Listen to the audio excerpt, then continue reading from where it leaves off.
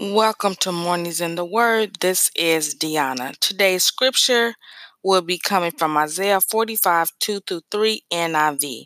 And I will go before you and I will level the mountains. I will break down the gates of bronze and cut through the bars of iron.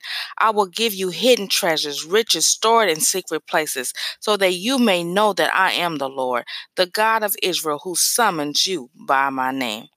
Our prayer today for our children is, God, you are everlasting and omnipotent and a very pleasant help in the time of trouble.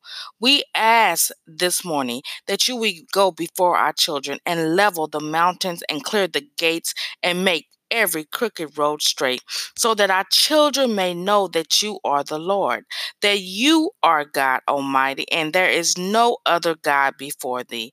Lord, bring down the strongholds in their lives and the enemies they see today. We pray that they will see no more. Open up a door for them that no man can shut, Jesus, and bring them before great men. Jesus, stay before them and be their banner and order their steps in your ways. God, we thank you and we praise you for every mountain that will be leveled. And it's in your mighty name we pray. Amen.